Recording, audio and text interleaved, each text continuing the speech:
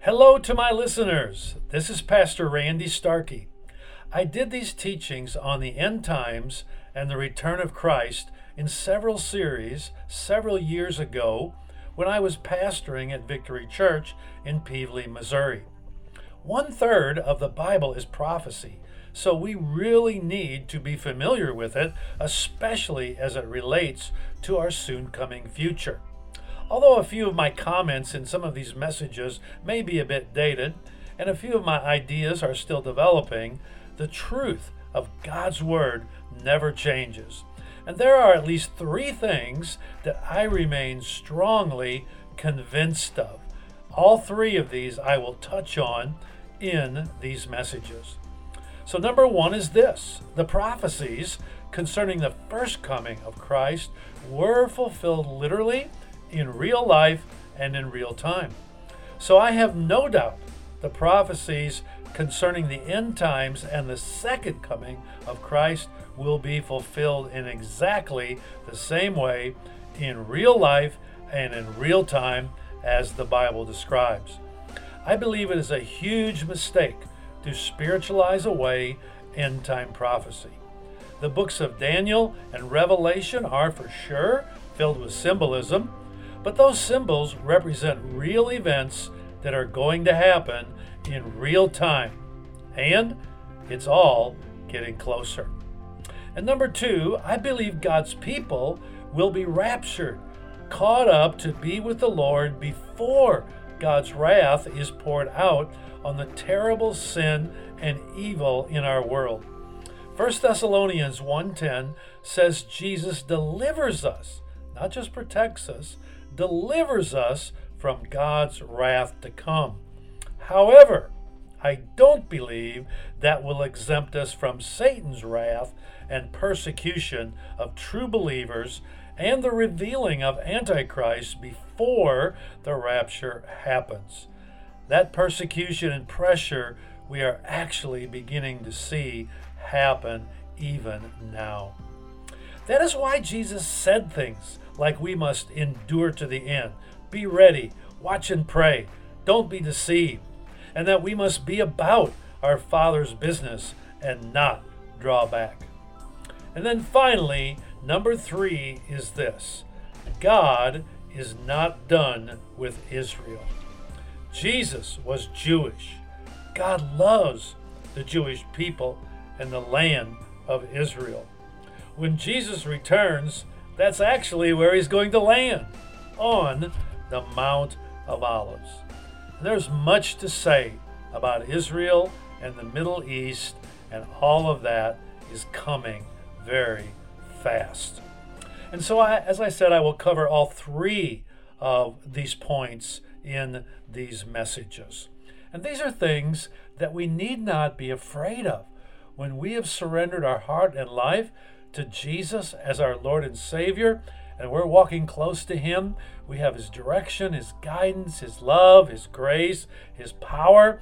And the Bible even says, look up, for your redemption draws nigh. However, in these days, we all need to be walking really close to Jesus.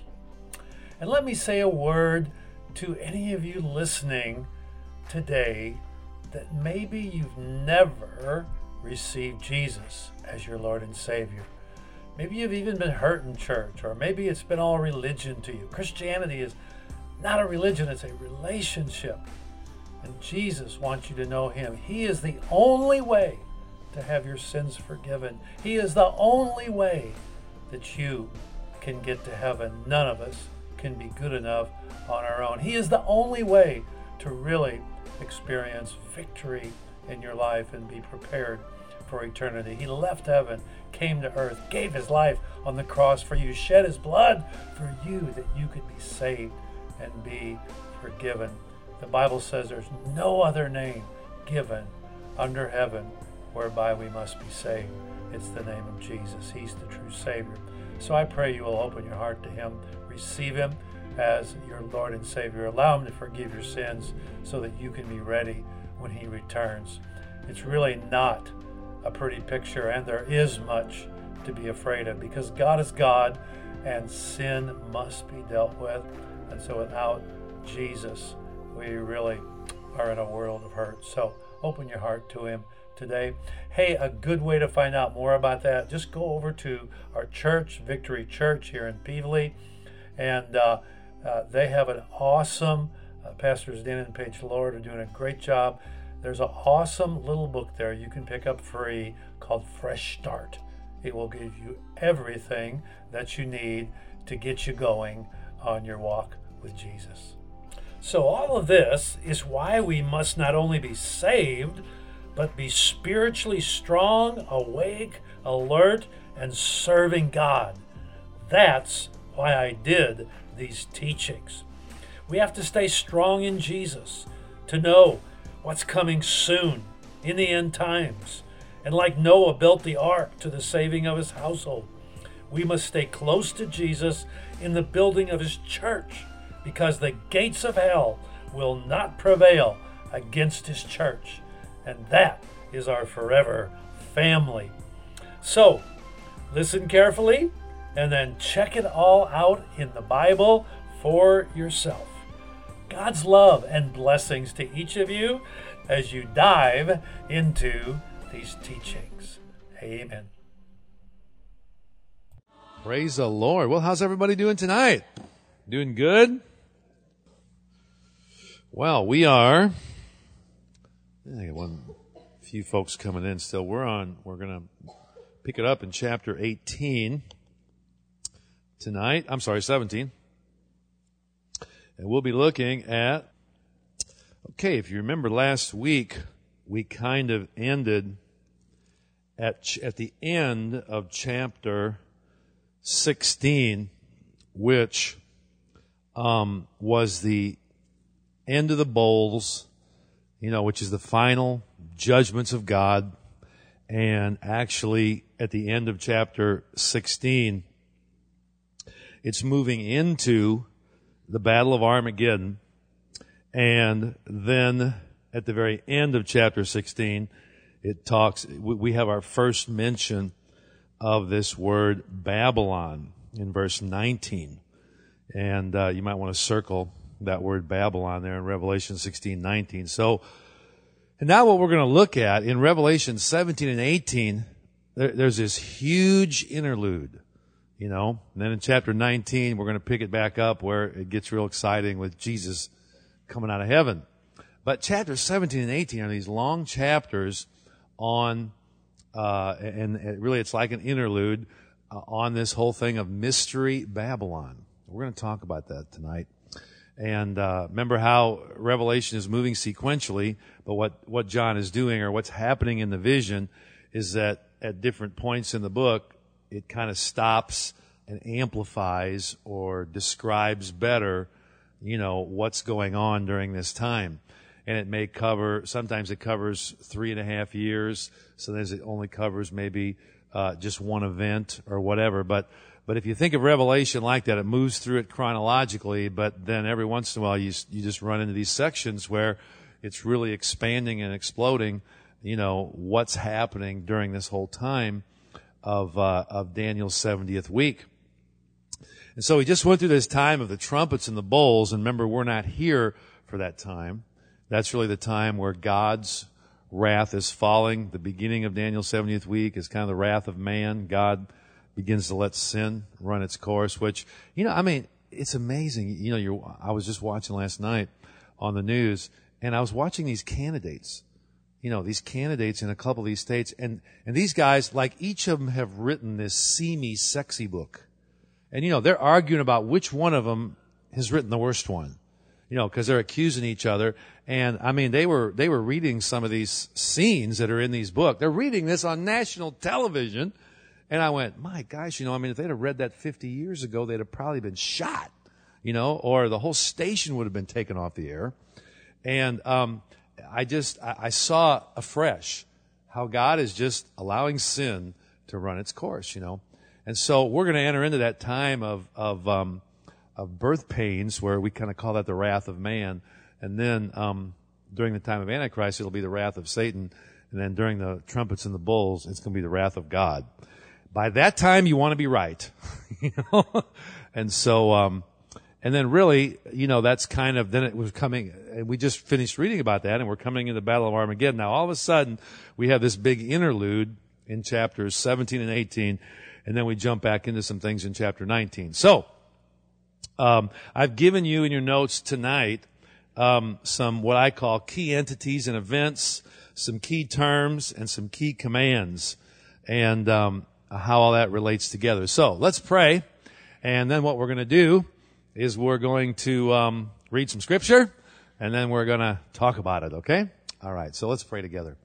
Father, thank you for this night.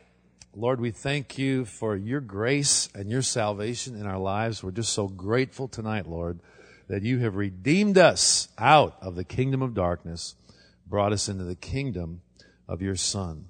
And so, Lord, we rejoice tonight that we know you, that we've been saved, and we want to be all we can be for you in these days. We want to do all you want us to do. And so I pray, Father, open our hearts, open our minds, open our ears in the Spirit to understand what's going on in these days, and that we would be of those where you said, Lord, he that has an ear to hear, let him hear what the Spirit is saying to the churches, that we could glorify your name, live for you, and be those people, Lord, that spread your love and your kingdom. So thank you for this time, Lord. I pray quicken us, refresh our bodies, refresh our minds, Lord, tonight by your Spirit, and we'll thank you for it in Jesus' name. Amen. Okay, so let's pick it up here in chapter 17. And again, as I said, chapter 16, verse 19 kind of introduces this subject of Babylon, and that's kind of what we're going to be looking at in these two chapters. All right. Picking it up in verse 1, I'm reading out the New King James.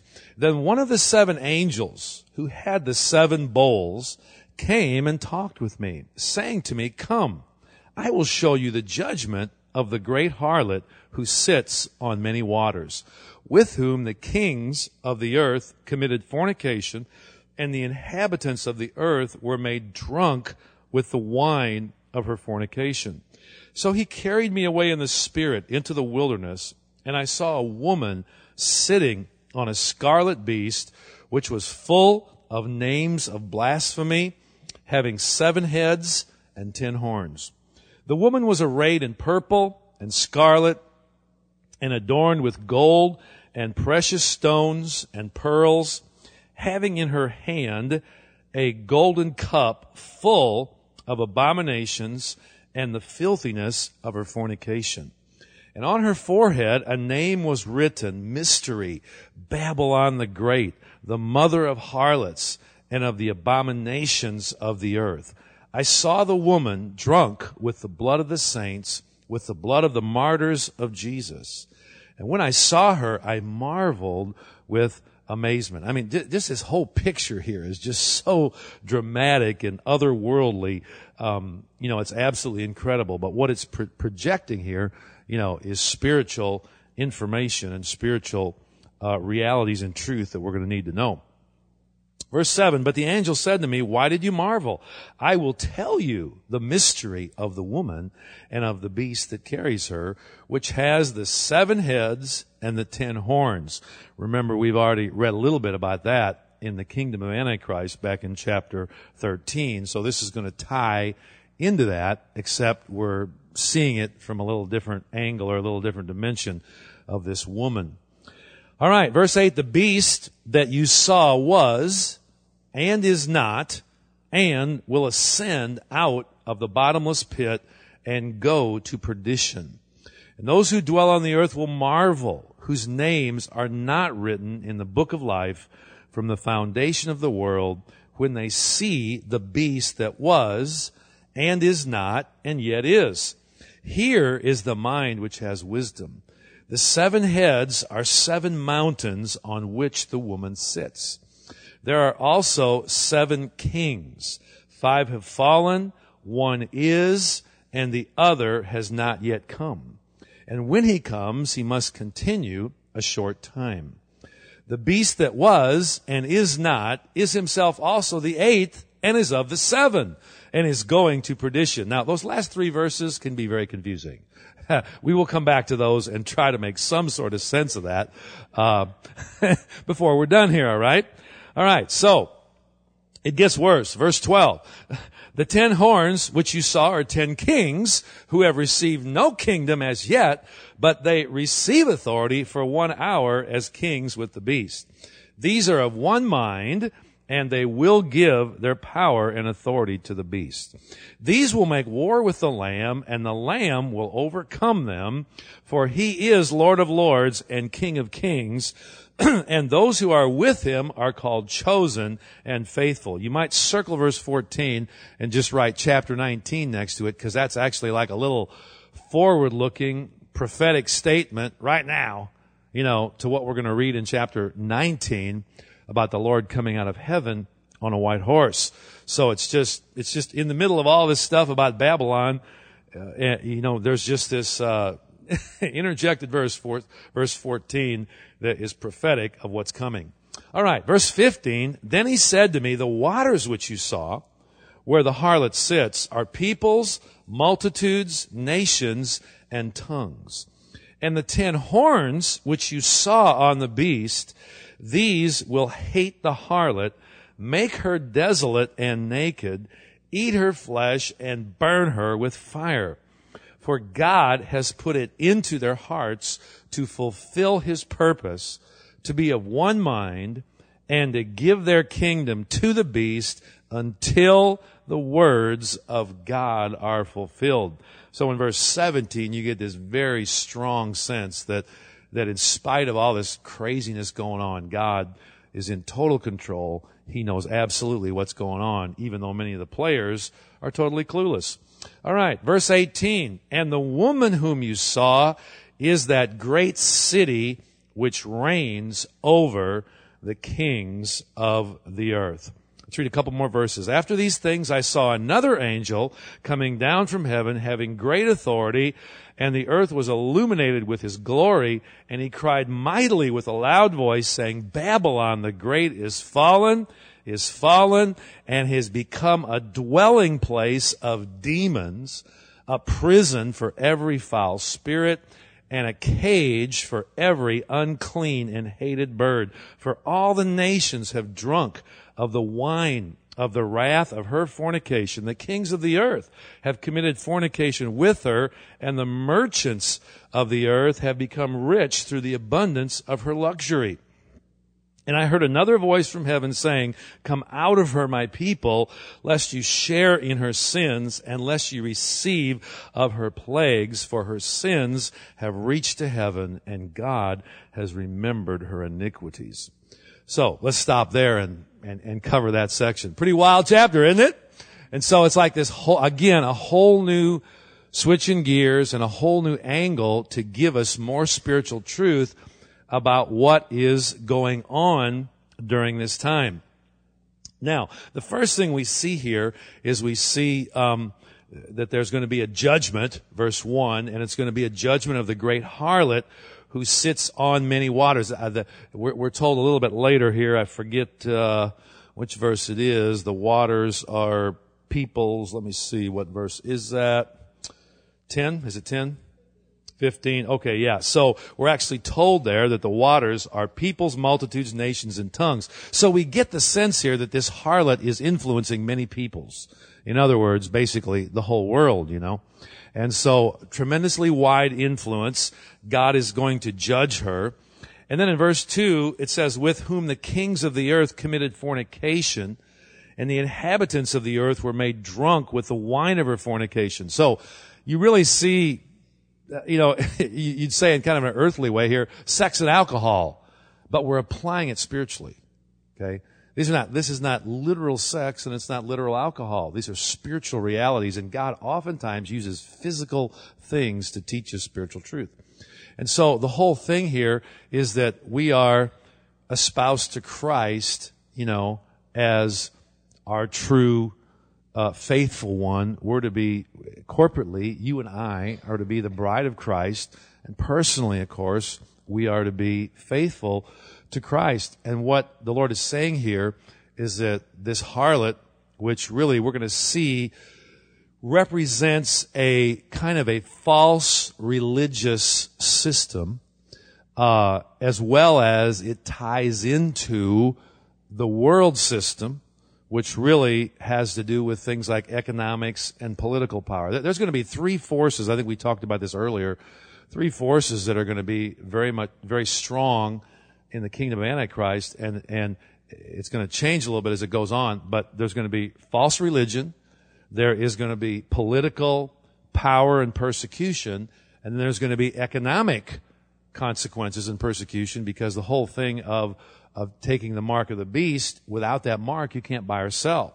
So we have religious, we have political, and we have economic. And basically, all those are wound together in what we would call, in general terms, the world system. And at the end of this chapter, if you notice, the beast turns on the harlot and destroys the harlot. Well, if the harlot represents false religion, and as well as, in a broader aspect, the harlot sits on the beast. And so we'll see when we get into chapter 18, the whole economic system being destroyed. So they kind of all are woven together. But the harlot especially, she's dressed in purple, scarlet, she's got a gold goblet. What is that? That's religious trappings. The harlot is really representing false religion. And she's tied into Mystery Babylon. And we're not going to have time to cover all this tonight. But the reason she's called Babylon is because really false religion that is rebellious against God and that doesn't really follow the Lord has its roots in Genesis chapter 10 with Nimrod. And Nimrod was the grandson of Noah, and he was basically just a rebel, and some translations call him a mighty hunter before the Lord, but actually a better translation is he was a mighty hunter against the Lord. He was a strong, just rebellious guy, but he was the one who was responsible for the Tower of Babel, the first city of Babylon, which was destroyed for a while, and then the empire rose up again later. But actually, false religion was born in Babylon. That's biblically and even historically. If you read history, the first really organized false religion had its roots with Nimrod. And Nimrod built this, Tower of Babel to heaven, and the whole thing. He ruled, with an iron hand. But that is why the reference here is to Babylon. Because if you go all the way back to Genesis 10, after mankind was evil, God judged through the flood, and then Shem and Shem especially, there was a real godly line there. But Nimrod, who I'm trying to remember which one of Noah's sons, I get lost in all the names. But anyway, Nimrod himself was the beginning of really what we would call, false religion. So that's where the idea of Babylon comes in. And so you have this idea of fornication being not true to the Lord God, not true to the God of heaven. And then the other thing is, when you bring in the topic of wine, we bring in another thing here that when you're drunk, you're not in your right mind. People can't get through to you. And so the thing is, we got to understand, when people start drinking of this deception in the last days, it's like it becomes harder and harder and harder to get through to them because they're drunk. They're drunk with the wine of the wrath of that fornication. It's unfaithfulness to the God of heaven, but they're so intoxicated with the world system, with Babylon, and with false religion, which is the harlot who rides the beast. They're so intoxicated with that fornication and that wine that they become very hard to reach. And it's actually starting to happen now. Yes. Like right now, you take, for instance, there are sections of what we would even call the body of Christ who are starting to say, hey, maybe homosexuality is not so bad. Maybe it's okay if they're ministers. It's just a deception that starts building, and it's unfaithfulness to Christ, because Christ says it's a sin. We weren't made to live like that. So it's not being faithful to Him. And then second of all, it's like drinking of the wine of false religion and the wine of the world, to pretty soon where people get so polluted and so blitzed spiritually that to try to get through to them is very hard. And only the power of the Holy Spirit and only the Word of God, has the power to break through that. That's why when Jesus preached, and this is the way I like to preach, they said, whoa, he's not like the scribes and Pharisees. He preaches as one who has authority. That's the only thing, that's ever going to break through people's deception.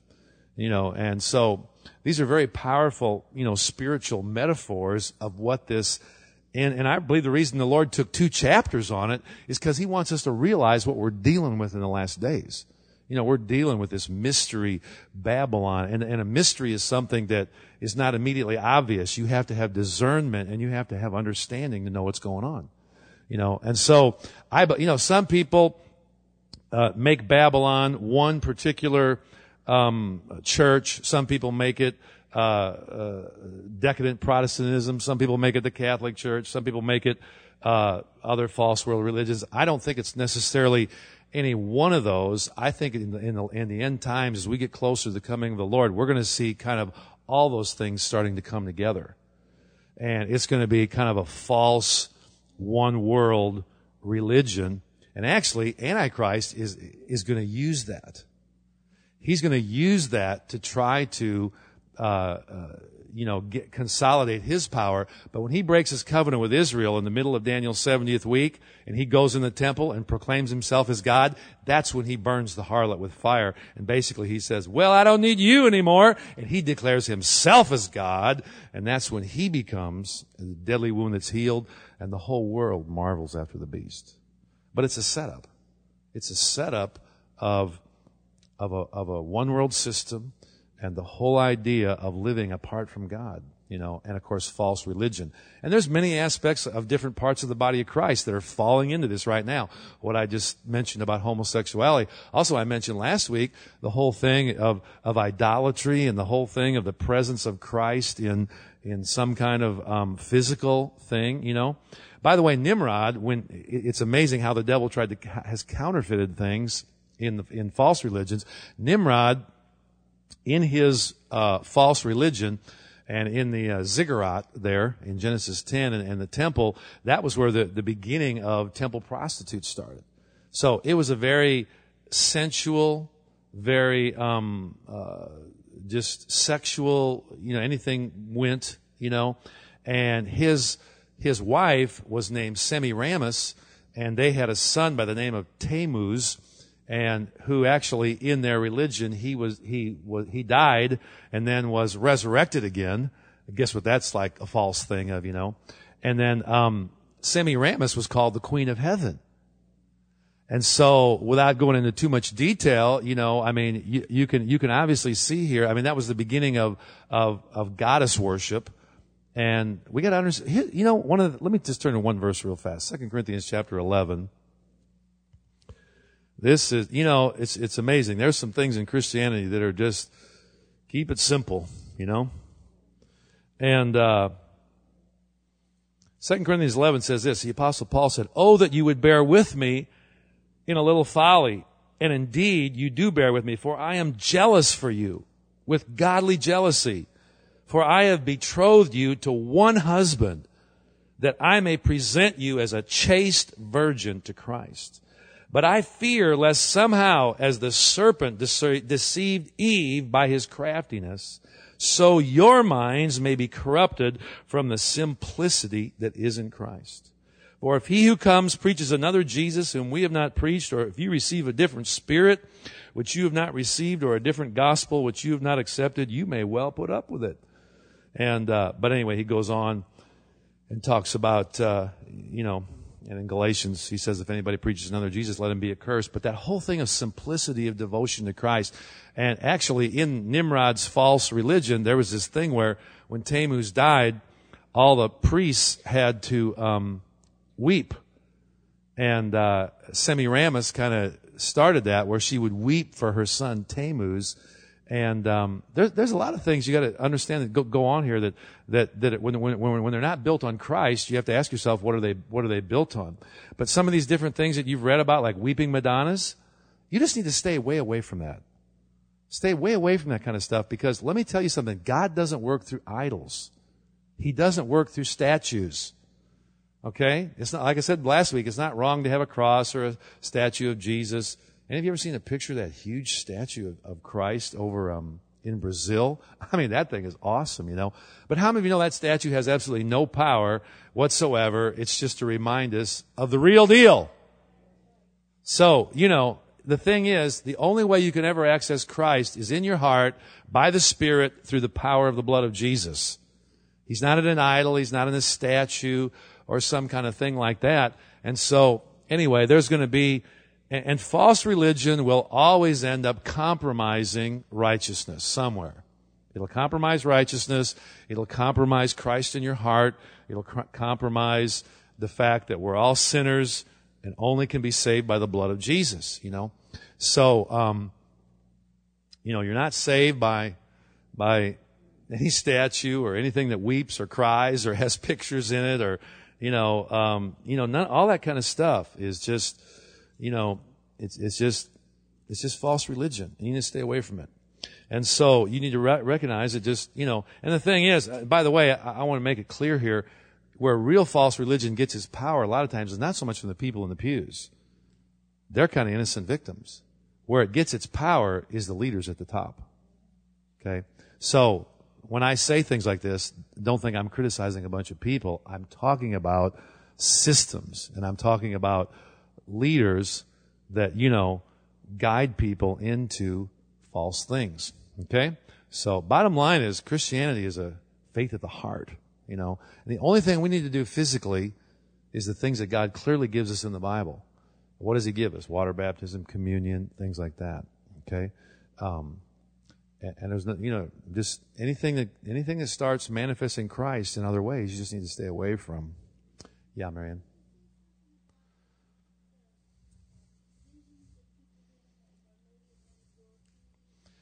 Yeah, it's all demonic. It's all demonic. All demonic. Every bit of it. Every bit of it's demonic. Every bit of it. Christ is the only way to be saved. Okay? And anything that starts adding to Him or somehow giving you some other path, some other route, you know, let's take a little detour here. Oh, maybe this is good. No. You know, no. Unless it's born of Jesus and something that comes through the Holy Spirit, you know, you just need to stay away from it. So, and the thing is, let me go back to Nimrod. That was where goddess worship began. The Greeks called her Aphrodite, Venus. You know, there's other names for goddess worship. But the thing is, I'll just be real honest with you. It's the influence of the spirit of Babylon that pushes the Roman Catholic Church to worship Mary. It's a false spirit. Now, can you be saved and still have some push toward that? I think probably you can, you know. But let's put it this way. I don't think it helps. I mean, you know, it's like, hey, I got the Holy Ghost working on me on one side and some demon trying to work on me on the other side, you know. That ain't too cool. Yeah, Jack. Right. And I think, you know, what's going to happen, of course, as we get closer to this really manifesting, and we get closer to Daniel's 70th week, individual people that love Jesus, you know, they're just gonna follow Jesus, you know. But the thing we do have to understand is that there is this harlot of false religious system that's a reality. It's a reality, and it really comes from its leadership, and you know, we have to recognize it's going to happen. You know, with all the stuff going on with Islam today, I mean, I can just kind of start seeing somehow it's all going to, you know, come together some way. And I don't know, I have no way of knowing exactly what's going to happen. Or maybe Islam will somehow lose some of its power, you know, and I really don't know, you know.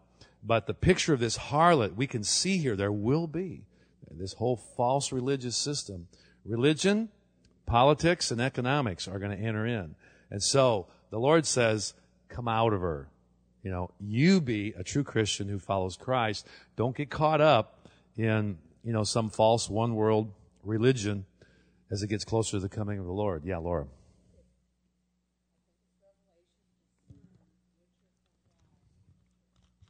Well, you judge it by the Word of God, is what you do. And so, you know, for instance, what Mary Ann just said there about Madonna, you know, statues weeping and things like that. You know, you just judge that by the Word of God, and you know that it's idolatry. And you know that actually there's no place anywhere in the New Testament that says we should worship Jesus' mom. She's a sinner just like us. She's a great lady, awesome lady. I think sometimes Protestants don't appreciate her enough, but she's not anything to do with us getting to God.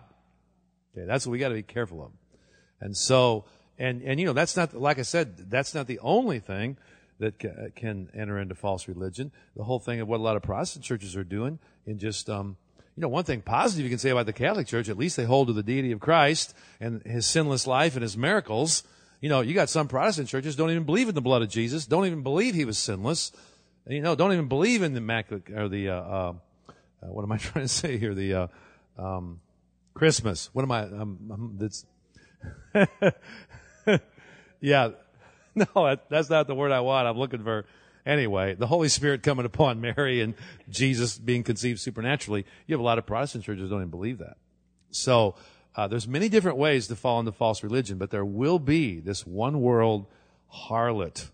Now, let me say this. Could it be that a leader, and I'm just going to throw some things out here again, I'm not trying to be mean or critical or anything, but could it be that a ruler like the Pope is involved in that or used by the devil in that? Sure, it could be.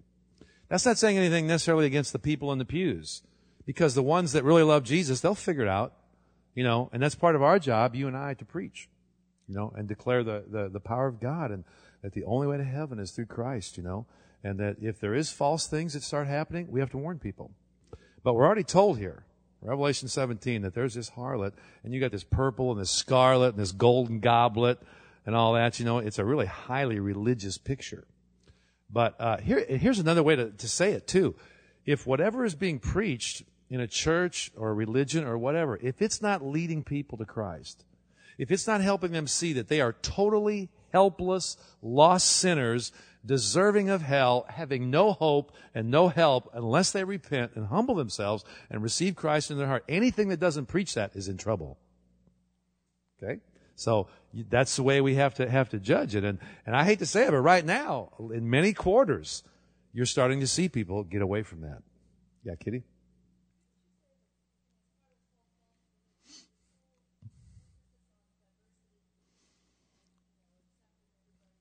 Yeah. Yeah, absolutely. Tolerance, And it gets very confusing for a lot of people because they use phraseology like, well, we should love everybody, which that's true, There's a biblical truth that we are to reach out and love people. But to me, the two sides of the coin are always love and then truth, We're to love people, but you got to tell them the truth. So in other words, I have no problem loving someone who's a homosexual, befriending him, talking to him, but at the same time, I'm going to tell them what they're doing is sin. And so, or like, let's talk about unity in the body of Christ. I don't believe we should have our little 10 points of doctrine and refuse to fellowship with anybody who doesn't agree with our little 10 points of doctrine. You've got all that religious legalism and stuff like that. But at the same time, I'm not going to do what actually you're starting to see now in some parts of the body of Christ. Say, well, maybe Allah's just another name for Jehovah. Maybe they really are okay. And see, that's unity that then becomes tolerance and diversity that gets outside what the Bible allows. The Bible allows us to be one with our brothers and sisters in Christ all over the world, as long as they're holding to the basic fundamental truths of Christianity, which is Jesus is the Son of God. The Bible is the infallible Word of God, and that salvation is through Christ alone. You can boil down Christianity to 2 or 3 basic truths. And really everything after that is, just growth and discovery. Just like even this class I'm doing on the book of Revelation, you realize there are some churches that if you don't believe a certain way on the end times, you're not even welcome there. Or they would at least look down their nose on you, and they would say, are you premillennial, pre-tribulational, post-dispensational, under da-da-da-da? First of all, most people don't even know what they're talking about. And, then you go, well, yeah, I guess if I have to sign that to join, I will, And then so there's no interesting discovery, And so the Lord told Daniel it was sealed up till the time of the end. So churches that think they got it all figured out are just walking in pride anyway. So, yeah, Jack. Yeah, that's right. And the thing is, I'll be honest with you, what's going to happen is, we're going we're going to see some pretty good preaching start to happen in the last days, and some of those people that are drunk with that deception, they're going to, it may rattle their cage a little bit. But you know what? I tell you what, if I was smashed and I was getting ready to kill myself, I'd be grateful if somebody picked me up, shook me, slapped me upside the head about 4 times. Oh, okay. So, in love.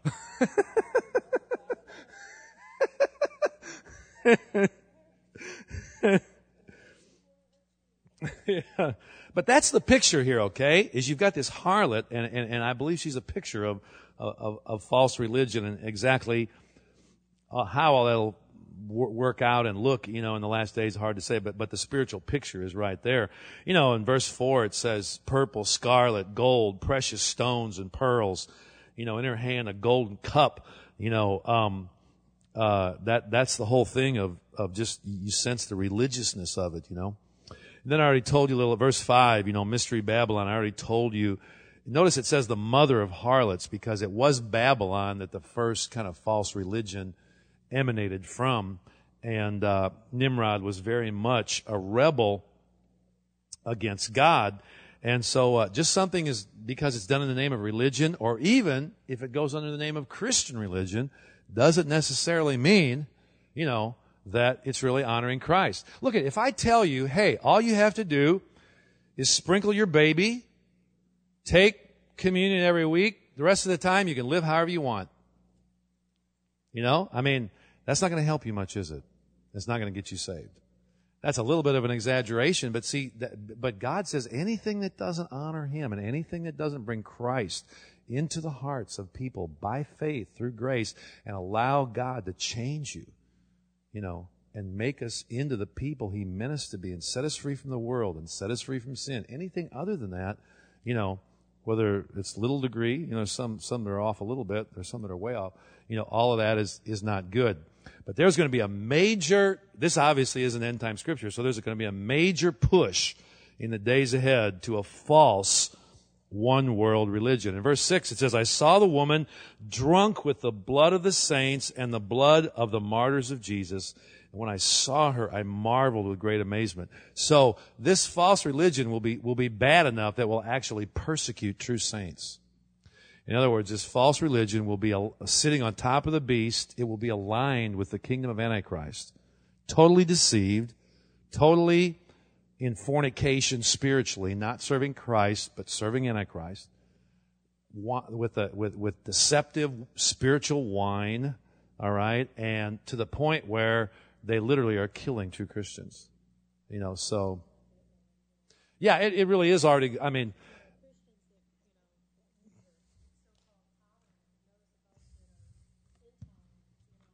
yeah. Mm-hmm. Yes, and as I said, also I don't know how Islam's going to fit into all this, but we know they will very happily kill Christians, no problem, So I don't know how this is all going to work together, but I will say this: some of you may know, some may not, but anybody here? Of course, I don't think actually they cover it, but in the Catholic Catechism, this doesn't get talked about very much, but actually there is a written point. You can go find it, look it up, and read it. But where actually they say that us as Christians, meaning Catholics, are also one with Muslims. So that's already in there. That's a lot of Catholics don't even know that, but that's already in there. And so, there's a lot of groundwork, and there have been many meetings already, between various leaders of different one world religions. And if things in the world get, crazy enough, you could easily see how there could, the devil could use that to bring people together, and it would be a false, religious system. And they would persecute, they would call us narrow-minded, old fogies, whatever, just for saying that, hey, salvation doesn't come through Allah. It comes through Jesus, And man, you get started calling narrow. So anyway, This false system here is actually persecuting true Christians.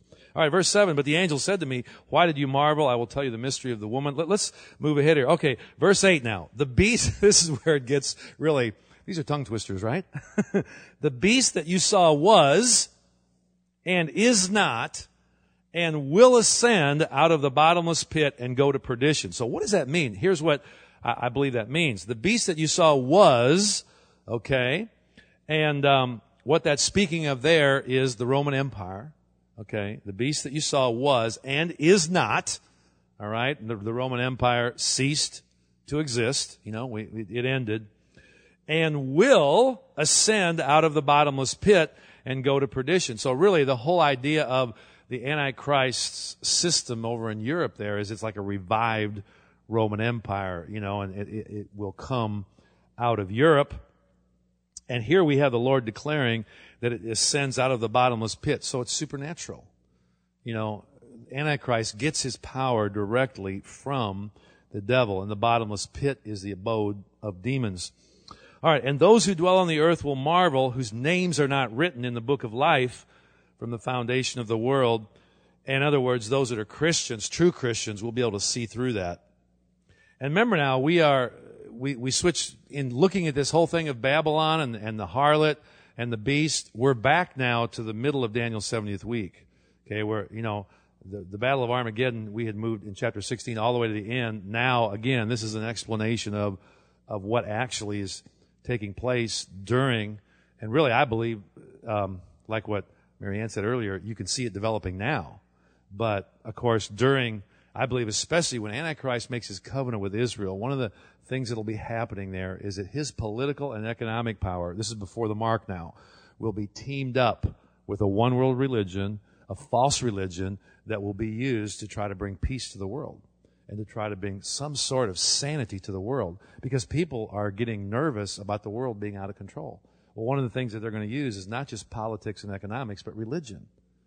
Because a big part of the problem today is what? The Islamic terrorists and all that. So how it's all going to come together, I'm not exactly sure, but it's going to happen. So it's obviously the devil doing that, and it's a false thing. He'll ascend out of the bottomless pit. Okay, now watch at the very end of that verse. When they see the beast that was and is not and yet is.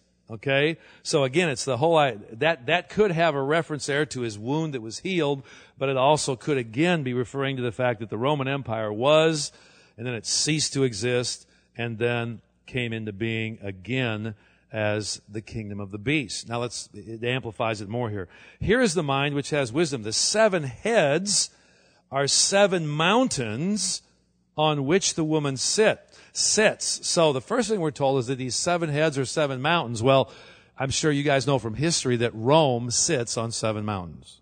So, and again, I don't believe this only has reference necessarily. It could have reference to the Catholic Church being involved in this, but it also has reference to Europe. In other words, out of Europe, is where all of this Antichrist empire is going to develop.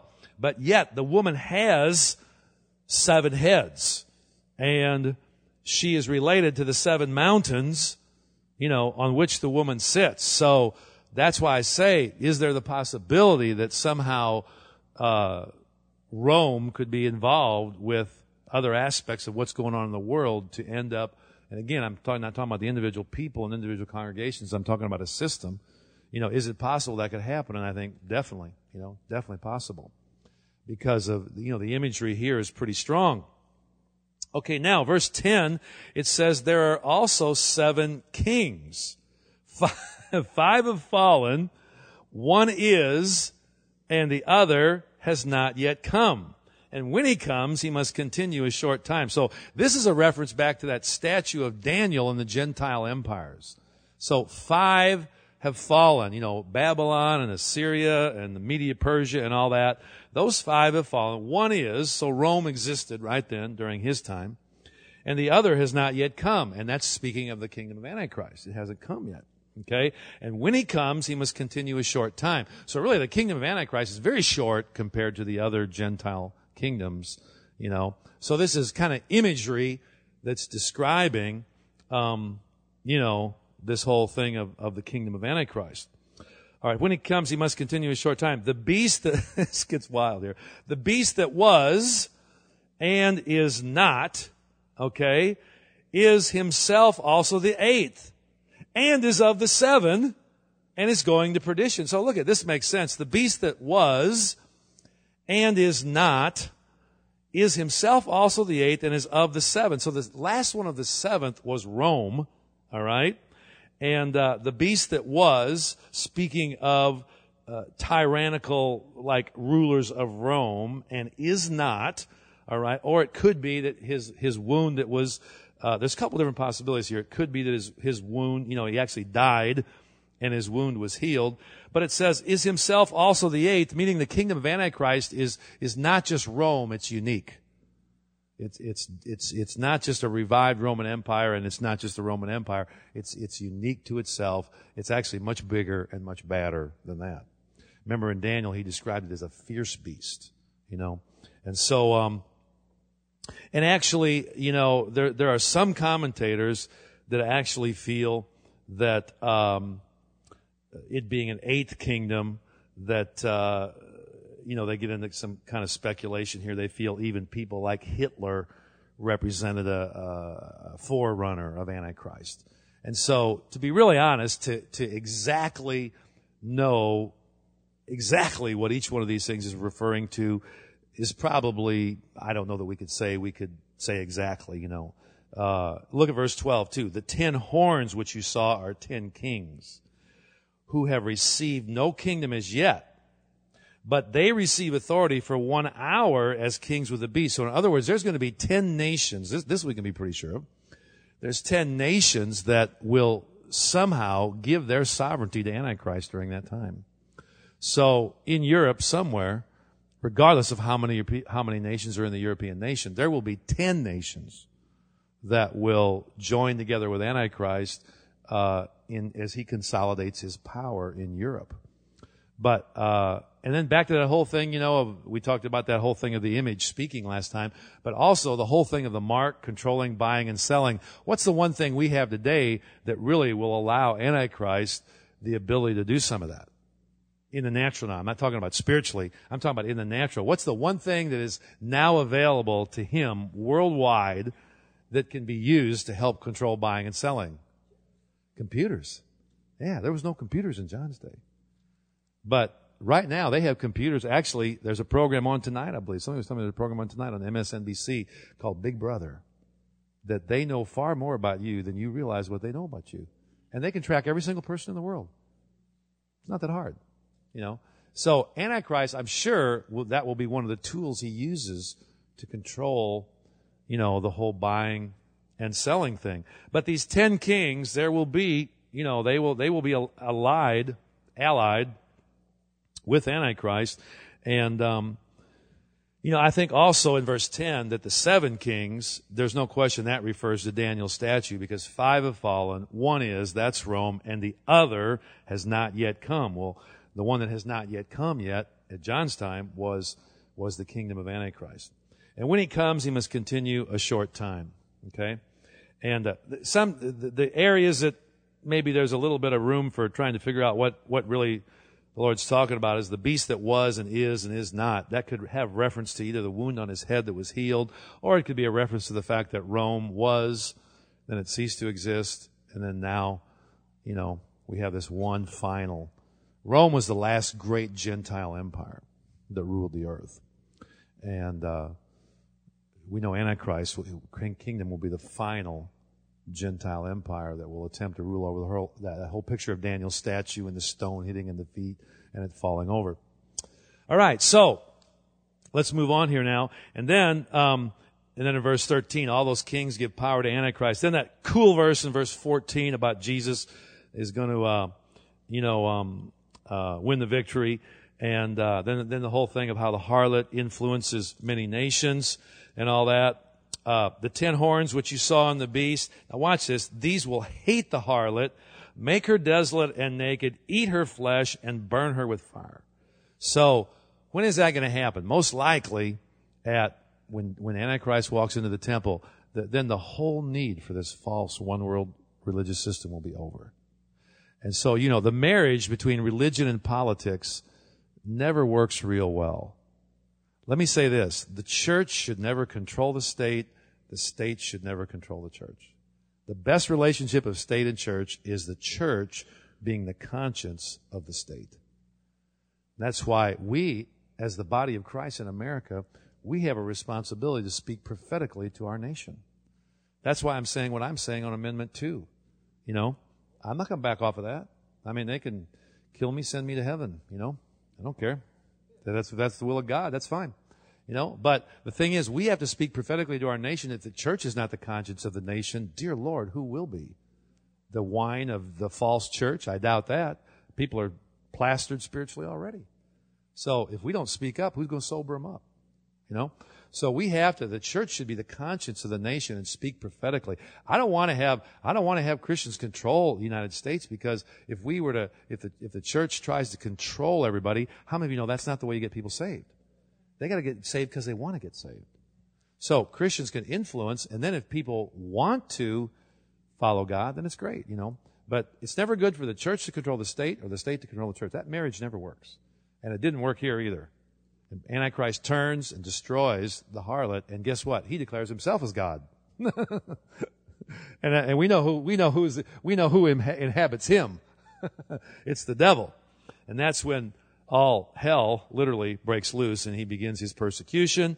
And it's not too long. The Lord lets him go a little while, and then, praise God, he'll put an end to it. Hallelujah. And man, you'll see a little later on, man, that's exactly what they sing when the end comes. Hallelujah! For mighty is the Lord God that judges her.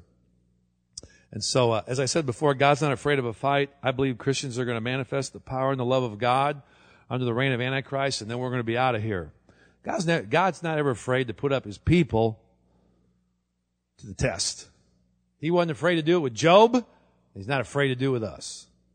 The devil came to God and said, "Hey, yeah, I see you're serving Job. Yeah, the only reason he serves you just because you bless him, Yeah, you just take away some of that, he'll curse you to his face." And then God goes, "Oh yeah? Want to see something?" Now, and so the Lord allowed, the devil to do and they go skin for skin, after, his kids died and all that. I'm going to tell you something. We have far too much of our vision in this life. You go, "Man, that's terrible. God let Job's kids die." Well, where'd they go? Heaven. And so what's this little bitty vapor of a life compared to heaven anyway? Nothing. So he saw them shortly anyway, didn't he? They didn't lose. They won. And not only that, then with Job, God blessed him with double for the rest of the time he lived on the earth. That's pretty good. So, but, God wasn't afraid to show the devil that Job would stand for God no matter what the devil did. And that's exactly what's going to happen with the church in the last days. He's going to throw it in the face of the devil. That there's people that will love God no matter what the devil does. All right, so, anyway, and then verse 17 there, "For God has put it into their hearts to fulfill his purpose, to be of one mind, and to give their kingdom to the beast, until the words of God are fulfilled." So God's in absolute control. He knows exactly what's going on. He's only going to let this show go on as long as he wants. And the woman who you saw is the great city which reigns over the kings of the earth. And so there's a whole thing of the great city being Babylon.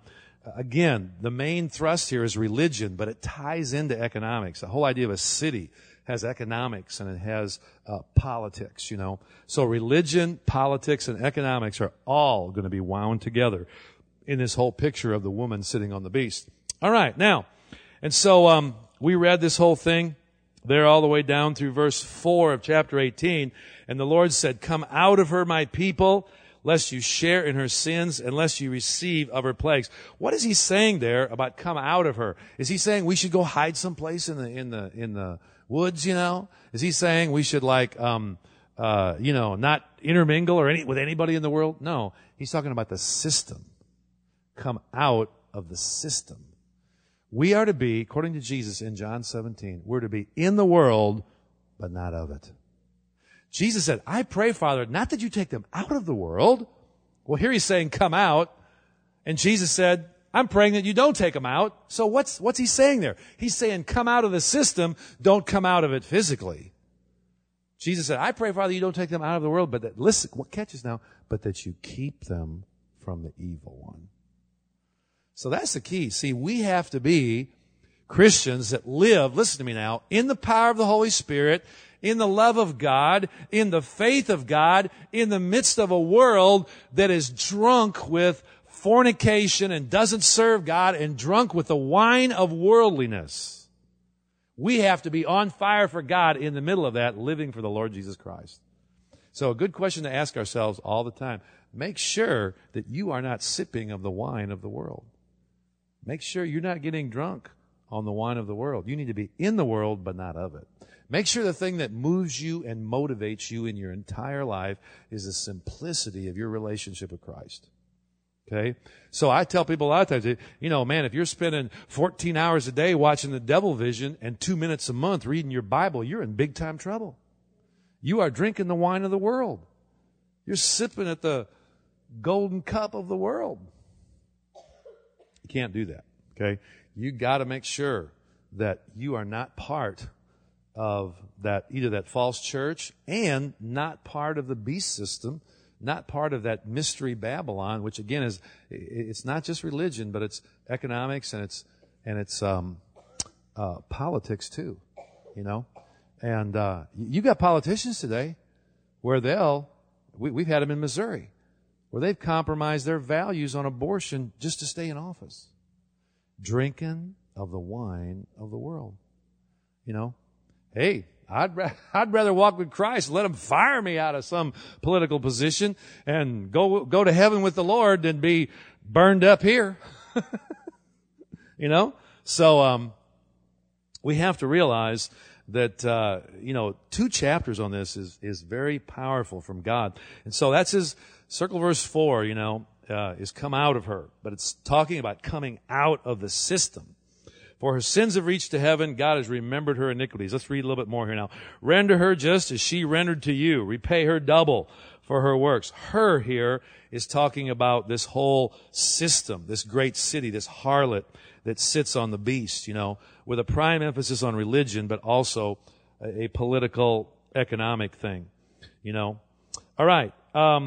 Verse 7, in the measure that she glorified herself and lived luxuriously, in the same measure give her torment and sorrow, for she says in her heart, I sit as queen. There's that goddess worship. I sit as queen and am no widow and will not see sorrow. Therefore her plagues will come in one day, death and mourning and famine, and she will be utterly burned with fire, for strong is the Lord God who judges her. The kings of the earth who committed fornication and lived luxuriously with her will weep and lament for her when they see the smoke of her burning. Now again, it's actually switched gears here. Watch this in verse 10. Standing at a distance for fear of her torment, saying, Alas, alas, that great city Babylon, that mighty city, for in 1 hour your judgment has come. So part of this idea of false religion really gets into economics and commerce, because it's people that also not just religion in name, but it's worshiping at the world system too. It's worshiping at the system of economics and commerce where people live for this life, where they look for their happiness and they look for their fulfillment in just things. They live luxuriously. It's not that God can't bless people. It's just that that's what they lived for.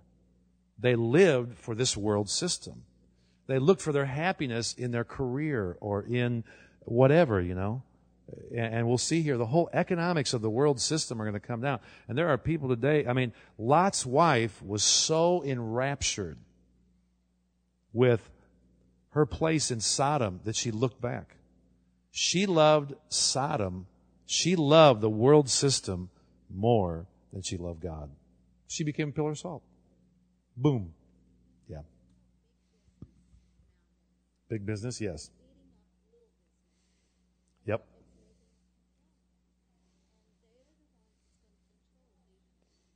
Yeah, there's no question that there's a lot of corruption. You look at the whole Enron thing, and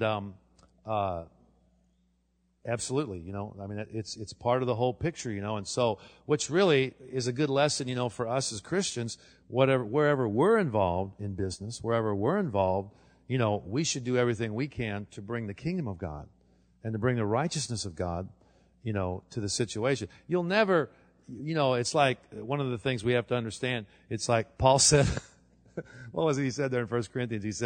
He said, if you were not to have any contact with the world, he said, you'd have to come out of the world, meaning that you'd have to just leave, So, you may work for somebody who, you may work for a big company even, who, that something's going on there are not completely right. Well, just be the best light you can be. Try to influence people, Try to wake them up from the wine of the world and let God, guide you. And so, I'm going to be talking in some weeks ahead here about being a contagious Christian. And we're called to be salt. We're called to be light. You know what? Salt doesn't help anybody if it's in the shaker. You have to get the salt out of the shaker. So but yeah, there, you can see evil developing in the world. And so our job as Christians is to somehow another thing salt does is preserves. I believe we're actually holding back some of the judgment of God, if we're salty.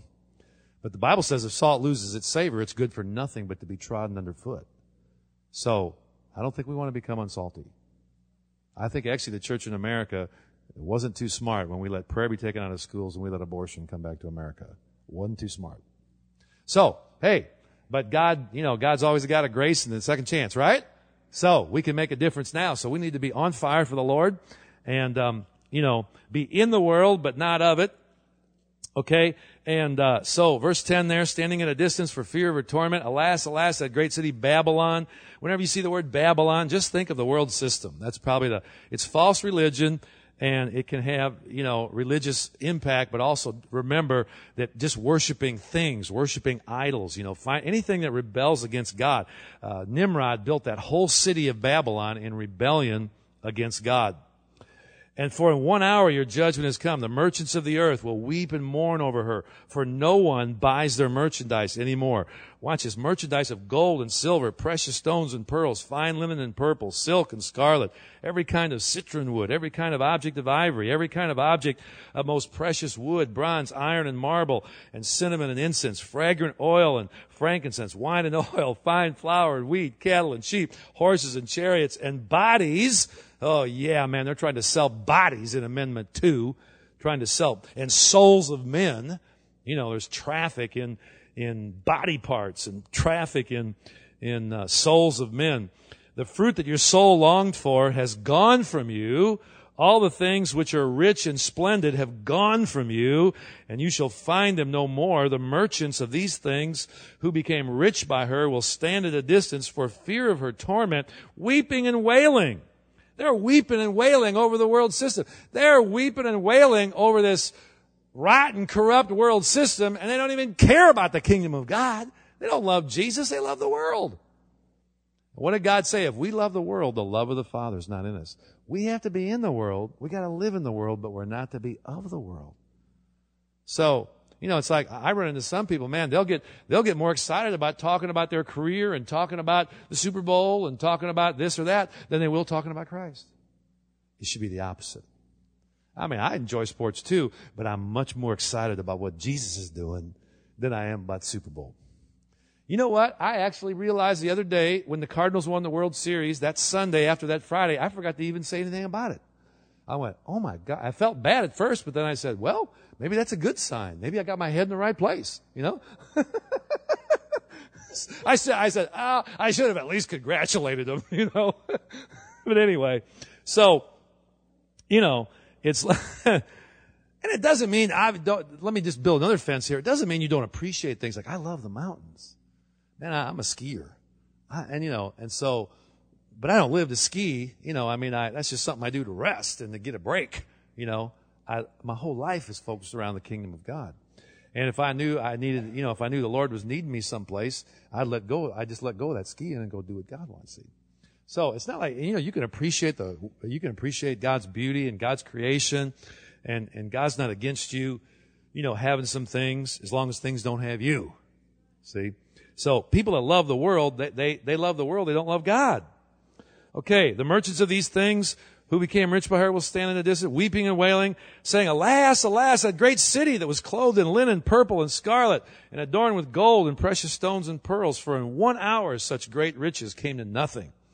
Every shipmaster, all who travel by ship, sailors, and as many as trade on the sea, stood at a distance, cried out when they saw the smoke of her burning, saying, What is like this great city? They threw dust on their heads and cried out, weeping and wailing and saying, Alas, alas, that great city, in which all who had ships on the sea became rich by her wealth. For in 1 hour she is made desolate. And really it all happens with the trumpets and the bowls. When God pours out the trumpets and the bowls, it's like history. History. It's all over. Now watch this. Rejoice over her, O heaven, and you holy apostles and prophets, for God has avenged you on her. Now I want to say something here. This is not rejoicing over people that are going to hell or rejoicing over people that are being judged. It's rejoicing over the end of a corrupt world system. And that finally the kingdoms of this world are going to become the kingdoms of our Lord and of His Christ. All right? So we have to understand, the world system is let me say it again, it's very intoxicating. It's very tempting. Remember the 3 enemies I talked about Sunday. The devil, the flesh, and the world.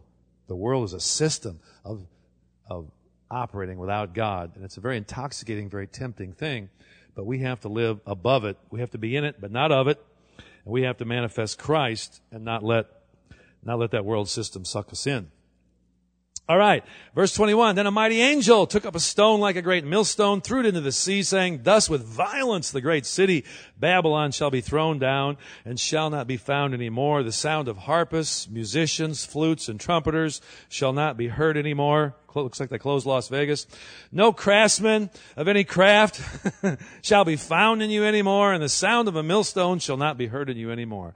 The light of a lamp shall not shine in you anymore, and the voice of the bridegroom and bride shall not be heard in you anymore, for your merchants were the great men of the earth, for by your sorcery all the nations were deceived. So they weren't living in the Spirit of God, they were living independent of God. And in her was found the blood of prophets and saints, and all who were slain on the earth. And so obviously the world system doesn't like true Christians that really preach people need to repent and get right with God. It doesn't like that. All right, so it's coming down. World system's going to end. The Lord says, don't be part of that. Walk with the Lord. Chapter 19, After these things I heard a loud voice of a great multitude in heaven saying, Hallelujah! Yeah, all right. Salvation and glory and honor and power belong to the Lord our God. For true and righteous are His judgments, because He has judged the great harlot who corrupted the earth with her fornication. He has avenged on her the blood of His servants shed by her. Again they said, Hallelujah, her smoke rises up forever and ever. So the world system, religious, political, economic, all the evil side of that apart from God is judged. The 24 elders and the 4 living creatures fell down and worshiped God who sat on the throne, saying, Amen, Hallelujah. Then a voice came from the throne saying, Praise our God, all you His servants, those who fear Him, both small and great. And I heard, as it were, the voice of a great multitude, as the sound of many waters, and as the sound of mighty thundering, saying, Hallelujah! These are probably all of us in heaven, that are there. And a bunch of other people, the Old Testament saints, and everybody who's up there. Hallelujah, for the Lord our God omnipotent reigns. Let us be glad and rejoice. Give Him glory. Watch this now. For the marriage of the Lamb has come, and His wife has made herself ready. That's you and I, We're finally ready to get married to Jesus. He's got us all pretty in fine white, And I'll be honest with you, I just don't believe that's going to happen until we walk through that time where we pass the test of Antichrist. We will be ready. We'll have the Old Testament saints. We'll have you and I. We'll have the church ready. We'll have Israel restored. And the marriage is getting ready to happen. And there's more about that later. All right. And to her it was granted to be arrayed in fine linen, clean and bright. For the fine linen is the righteous acts of the saints. Circle the word acts. God not only wants to work in your heart, that's where it all starts, but He's got things He wants you to do. Okay? He's got things for you to do in these days. Then he said to me, write, blessed are those who are called to the marriage supper of the Lamb. So, hallelujah, God, when everything is right, He likes to party. He likes to celebrate, all right? Not the way the world does apart from God, but God can throw a better party than the world can. A righteous party. All right, and he said to me, these are the true sayings of God. And I fell at His feet to worship Him, but he said to me, see that you do not do it.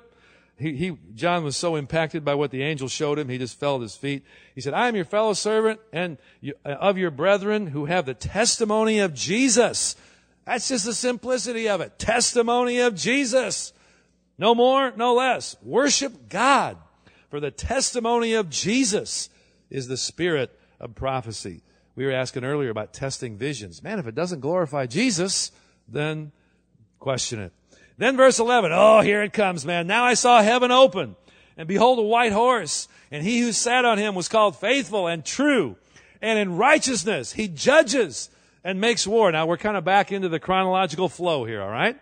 His eyes were like a flame of fire, and on his head were many crowns. He had a name written that no one knew except himself. So there's some new revelation of Jesus that'll be coming forth during that time, and we don't know it yet, but there's a new name. So as we get close to going to having the kingdom come, there's a new name. He just doesn't tell us what it is, but it's a new aspect.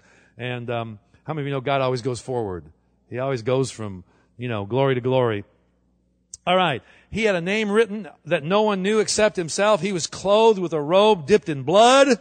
It's by the blood of Jesus only that we're saved. And his name is called the Word of God. You'll hear me when I preach a lot. I always go back to the Word of God. You want to judge something or know what's right or what's wrong or how to test something, always go back to the Word. The Word of God will always give you the answers. And Jesus is the living Word. He is the Word of God embodied. Verse 14, and the armies in heaven, clothed in fine linen, white and clean, followed him on white horses. I believe there's angels in that army, saints in that army. All the ones that are with the Lord, they come out of heaven on white horses, are following him, and they don't even have to, they really don't even have to fight because Jesus does it all. I think they're just there to accompany him. Verse 15, now out of his mouth, everybody say his mouth. I preached on this Sunday. Out of his mouth goes a sharp sword, that with it he should strike the nations, and he himself will rule them with a rod of iron. He himself treads the winepress of the fierceness and wrath of Almighty God. Now, right in the margin there on verse 15, chapter 14:20, remember how last week we talked about the blood going up to the bridles. This is where, now I'm going to have to stop here, but I will pick it up next week. But you remember where Jesus was on Mount Zion with the 144,000 back in chapter 14? Okay, well, he's on earth right there. He's on earth. And here he is coming right out of heaven. Well, he slips from earth to heaven here in the meantime. But what happens is Antichrist, all the rebellious of the earth that love Babylon, that have taken the mark, they actually think they're going to come to Jerusalem and defeat this guy on Mount Zion.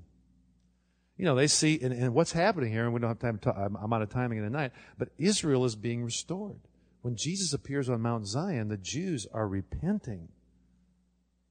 You and I are already in heaven. We have resurrection bodies. They're in earthly bodies. They're actually going to go into the millennium in earthly bodies. Okay? And I'll have more to say about that next week.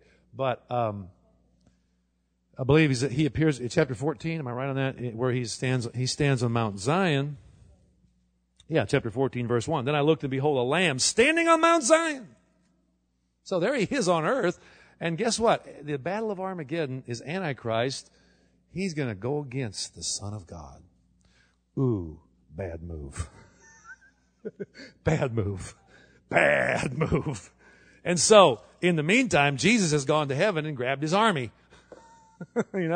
And what's happening in chapter 19 is really the battle of Armageddon is what's happening here, all right? And verse 16 says, he has on his robe and on his thigh a name written, King of Kings and Lord of Lords. That's why it's a bad move. Then I saw an angel standing in the sun.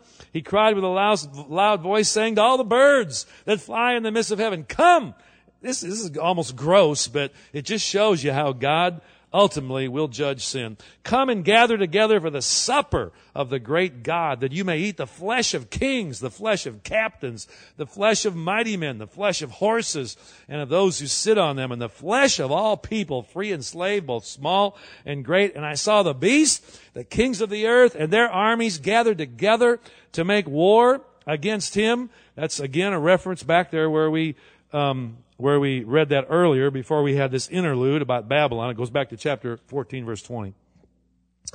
And their armies gathered together to make war against him who sat on the horse and against his army. The beast was captured, and with him the false prophet who worked signs in his presence, by which he deceived those who received the mark of the beast and those who worshipped his image.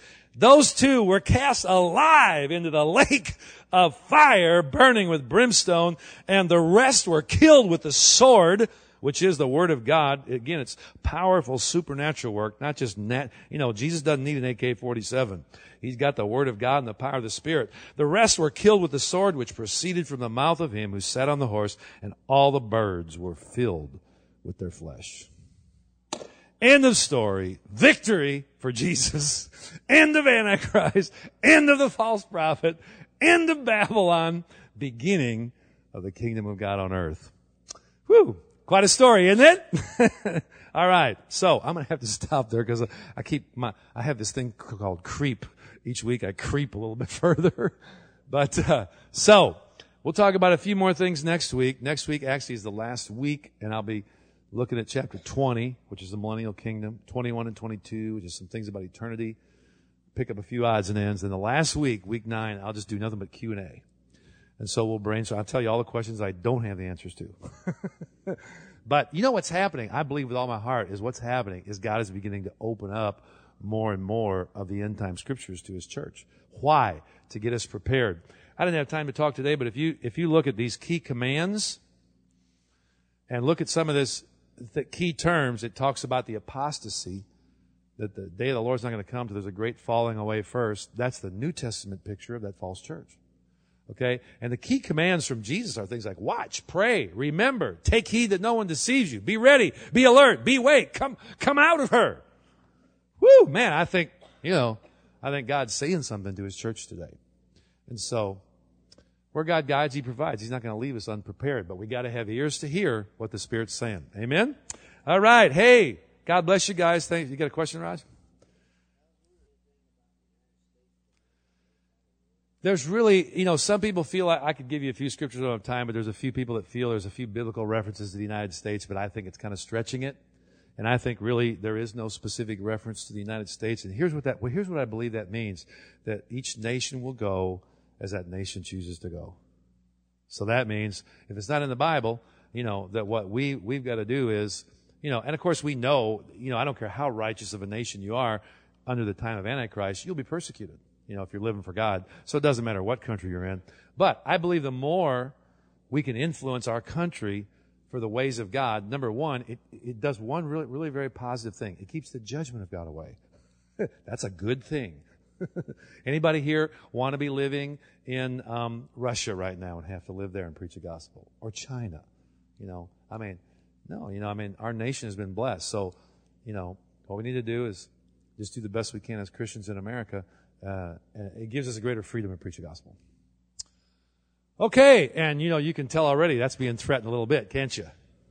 In Canada right now it's illegal to say that homosexuality is a sin. Can't preach that. There was a pastor almost thrown in prison 2 months ago.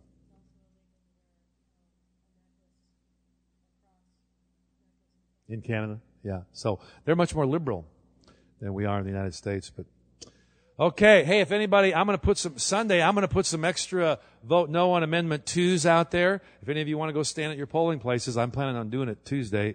I can't do it the whole day, but as many hours as I can, I'm going to pass out flyers at the polls because I believe those kind of things, we start allowing that kind of stuff in Missouri. We're just asking for God to judge. So let's do everything we can, and then God's hand will be upon us. Okay? Amen. Hey, God bless you guys. Have a great night.